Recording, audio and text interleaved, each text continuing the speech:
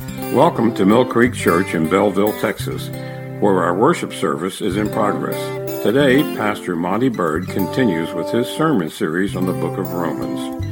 And now, Pastor Bird. Join me in prayer, please.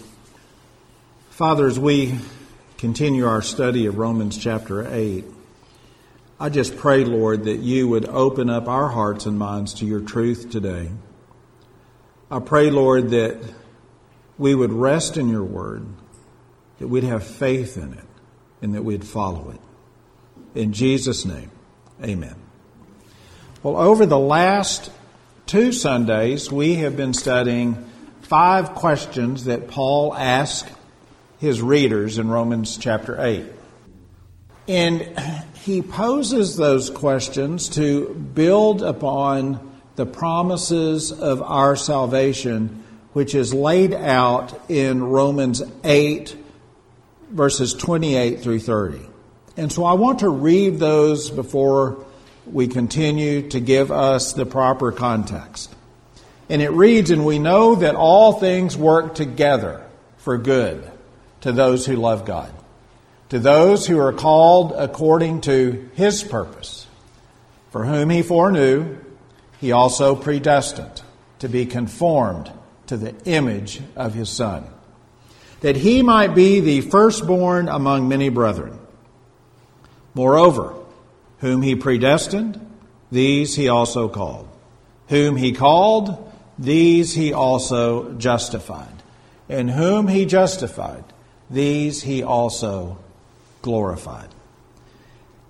And in order to fully appreciate the 5 questions that follow those verses, we need to look at verse 28, where Paul wrote, "And we know that all things work together for good to those who love God." All things, both good and bad. And when you look at verses 29 and 30, and then you read verse 28, if you flip it, you get the full meaning of it. Because if you look at 28 through 30, in verse 29, he says "for." So let's do that just for a moment, because I think it makes sense. So if you look at 29 and 30, it says, "For whom he foreknew, he also predestined to be conformed to the image of his Son, that he might be the firstborn among many brethren. Moreover, whom he predestined, these he also called. Whom he called, these he also justified. And whom he justified, these he also glorified." And then you look at 28, because they're joined together with "for" in verse 29. And we know that all things work together. In other words, what he's doing here is he's saying, despite the circumstances that you find yourself in, despite the circumstances, God's eternal purpose for every believer's life is to move from justification to glorification. That's the purpose. And wherever we find ourselves, we know that all things work together. And after Paul went through this, 28 through 30, he started asking 5 questions. John Stott, in his commentary on Romans, calls them 5 challenges. We've already studied question 1. What then shall we say to these things? If God is for us, who can be against us? In question 2, verse 32, "He who did not spare his own Son, but delivered him up for us all, how shall we not with him also freely give us all things?" And we're about to progress into question number 3. And before we go to question number 3, I want to make a couple of statements. One is that question 3 and 4 are joined together. We're not going to do 3 and 4 today. But question 3 and 4 are together. And I want to paint a mental picture for you, if you will, because questions 3 and 4 have to deal with being charged and being convicted. being charged and being convicted. Now place yourself this morning in a courtroom. You are standing trial for your life, your actions, your words, and your deeds. And then Paul says in verse 33, who shall bring a charge against God's elect? It is God who justifies. Who is he who condemns? It is Christ who died, and furthermore is also risen, who is even at the right hand of God, who also makes intercession for us. Now, for purposes of illustration this morning, let's take God out of the equation. Look at the question again. Who shall bring a charge against God's elect? For purposes of illustration, let's just say, who shall bring a charge against you? Against you. Your actions, your deeds. If we are honest with ourselves, there would be a long line of people, wouldn't there? There would be people who would say that, well, I was maligned by this person. They spoke an unkind word to me. They took advantage of me. And we would have to say, guilty, right? If you took God out of the equation and you had the long laundry list of our life and how we've interacted with other people, we'd have to be honest with ourselves and say there would be a whole bunch of people that could say, Monty did this to me. That's why I don't go back to high school reunions. There'd be a whole list of people who would say, Monty maligned me, or they were damaged by you. We see these accusations all the time, and in fact, to give you an example, there are 2 trial systems in our country. And I'm not talking about civil and criminal. 2 trials. One is a trial system that we're all aware of, that you get charged and you got to go down to the courthouse. And it's always a memorable occasion. I remember years ago, I served as a foreman on a murder trial here in our county. And they gave their case, both the government and the accused. There was a charge. And in this particular case, this person was convicted of murder. And it was a memorable experience. I can still recount the case. I can still recount the interaction with the people that I served with on the jury.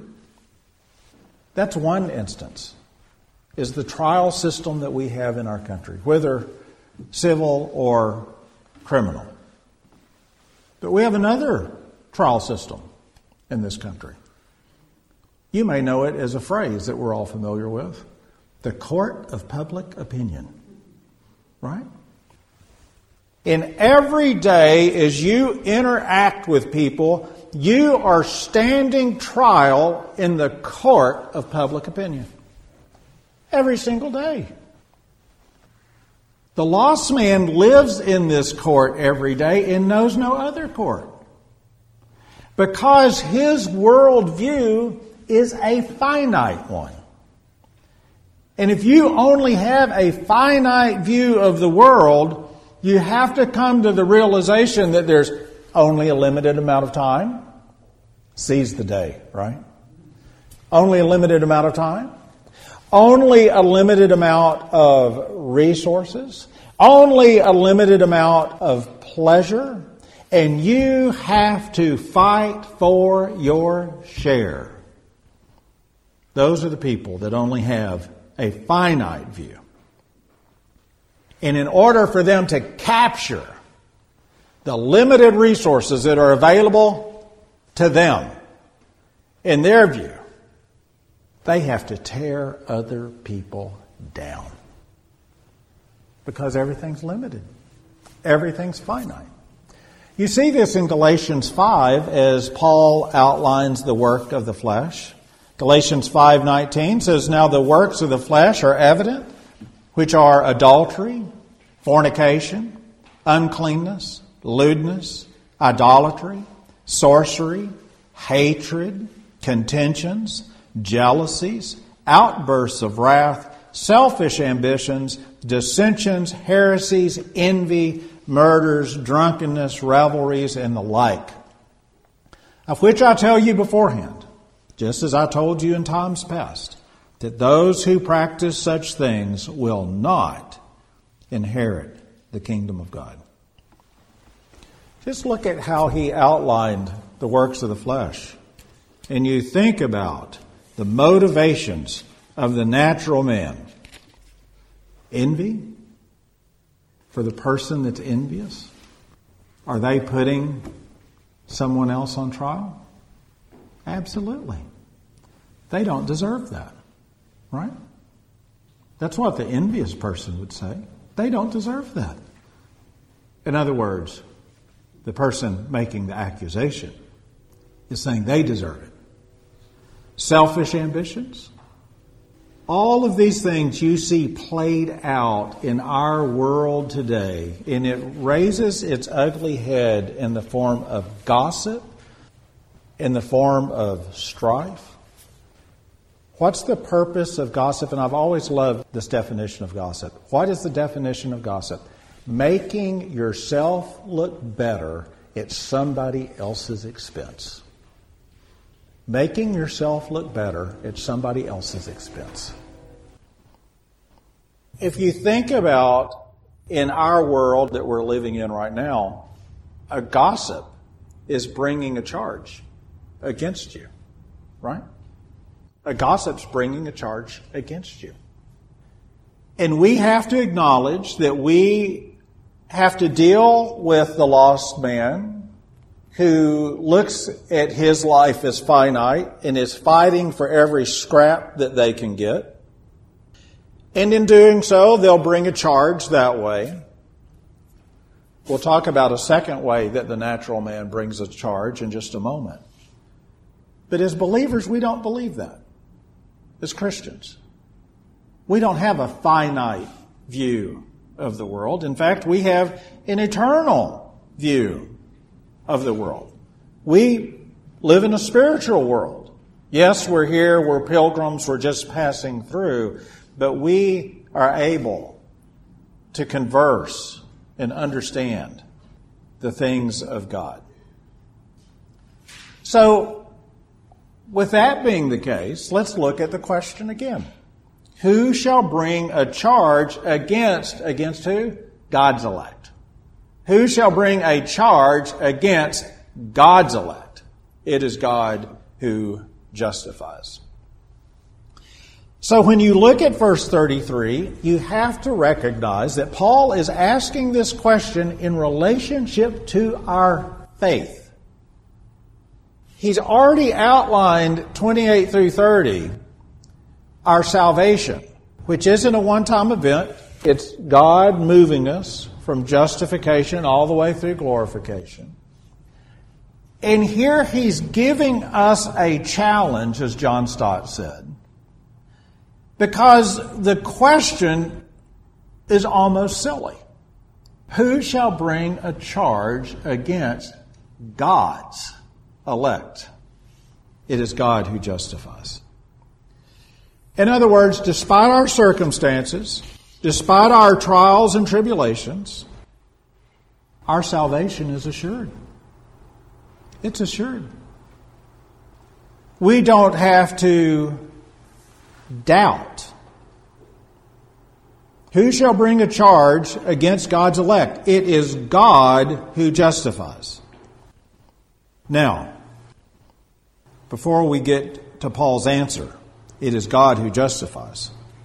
It doesn't mean that we are still not being accused in the heavenly realm, because we are. And let me give you a couple of verses in that regard. First of all, turn with me to the book of Job. Job chapter 1, verse 6. It says, "Now there was a day when the sons of God came to present themselves before the Lord, and Satan also came among them. And the Lord said to Satan, 'From where do you come?' So Satan answered the Lord and said, 'From going to and fro on the earth and from walking back and forth on it.' Then the Lord said to Satan, 'Have you considered my servant Job? That there is none like him on the earth, a blameless and upright man, one who fears God and shuns evil?' So Satan answered the Lord and said, 'Does Job fear God for nothing? Have you not made a hedge around him, around his household, and around all that he has on every side? You have blessed the work of his hands and his possessions and have increased in the land. But now stretch out your hand and touch all that he has, and surely he will curse you to your face.'" Satan's the accuser, isn't he? And there we have Satan standing in the court. Remember, 33 and 34 of Romans, we're in a court. And Satan is the accuser of Job. Take away all that he has and he will curse you. God gave Satan permission to do anything that he wanted except to harm Job. And Job was faithful. He was faithful. Why was Job faithful? Who shall bring a charge against God's elect? It is God who justifies. Job had a relationship with the Lord. And having a relationship with the Lord, he is in the Lord's protection. And regardless of the environment that Job found himself in, he was faithful because he has been saved and redeemed by the power of God. God's elect. God's elect. Now, you may say to yourself, "Well, preacher, that's just one story in the Old Testament, and that's about Job. That's not about everybody. That's not me. That's not you." Oh, it is. It is. And we can find that answer in Revelation 12. Turn with me to Revelation 12 as war breaks out at the end of time against God's kingdom and Satan's minions. You look at Revelation 12, verse 7, it says, "And war broke out in heaven." And war broke out in heaven. Michael and his angels fought with the dragon, and the dragon and his angels fought. And they did not prevail, nor was a place found for them in heaven any longer. So the great dragon was cast out, that serpent of old, called the devil and Satan, who deceives the whole world. He was cast to the earth, and his angels were cast out with him. Then a loud voice sang in heaven, "Now salvation and strength and the kingdom of our God and the power of his Christ have come, for the accuser of our brethren, who accused them before our God day and night, has been cast down."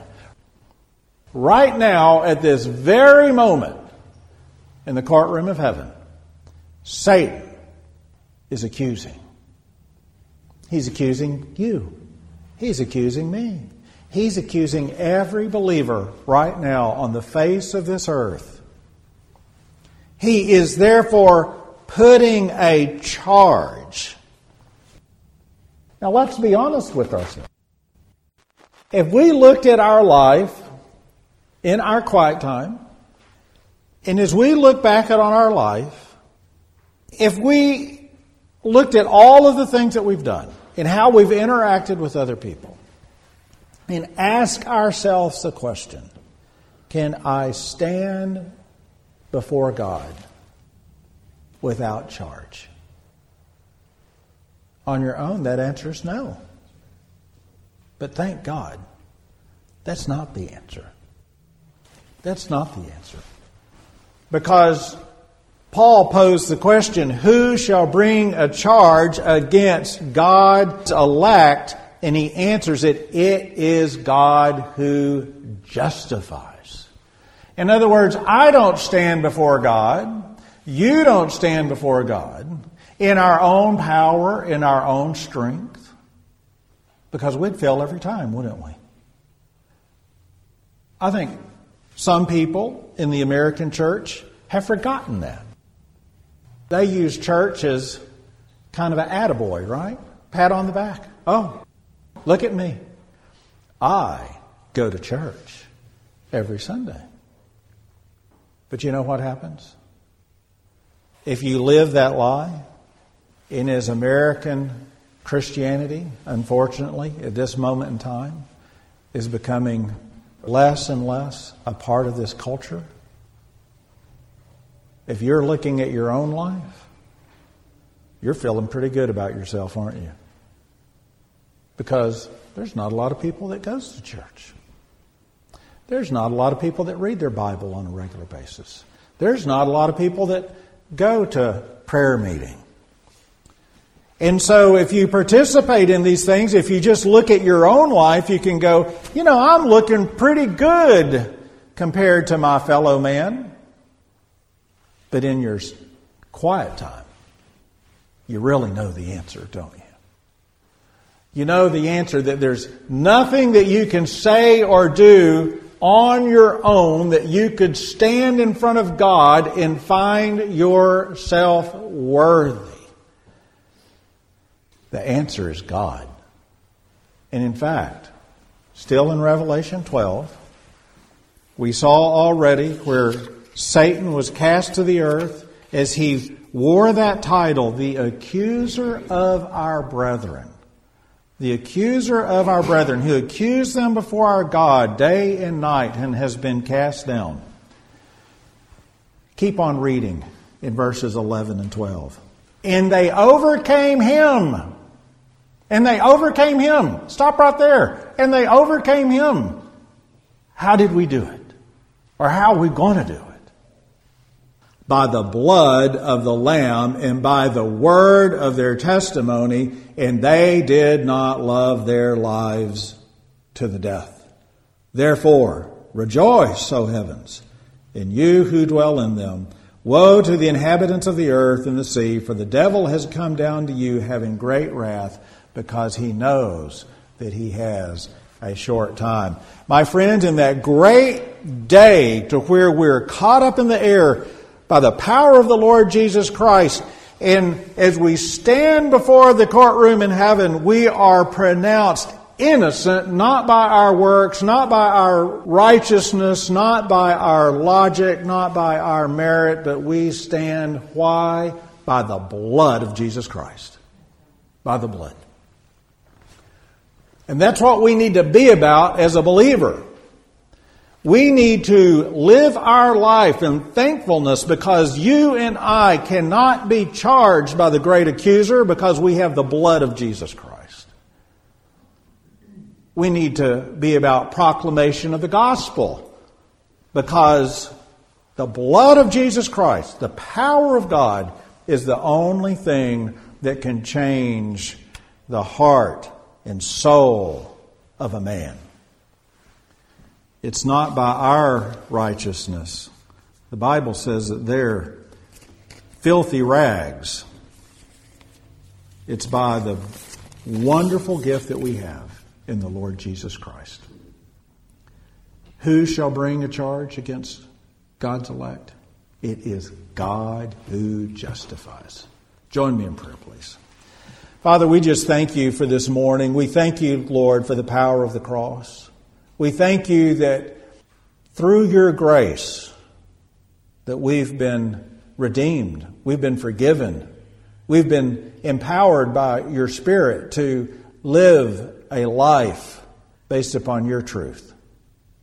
I pray, Lord, that we might rest in this, that we might recognize that we don't stand before you this Sunday morning because we're good people. We stand before you because we have been bathed in the blood of Christ. And I pray, Lord, that we might tell the world about this truth. In Jesus' name, Amen. Thank you for joining us as Pastor Bird continues this sermon series. If you wish to hear more, you may find him at millcreekchurch.org or go to sermonaudio.com/millcreekchurch. Prayer requests may also be left at millcreekchurch.org. Our church services are as follows. Sunday morning Bible study is at 9 a.m., followed by our worship service at 10 a.m. We have Wednesday night prayer meeting and Bible study, and they are at 6:30 p.m. For more information and our mission statement, please visit our website, millcreekchurch.org.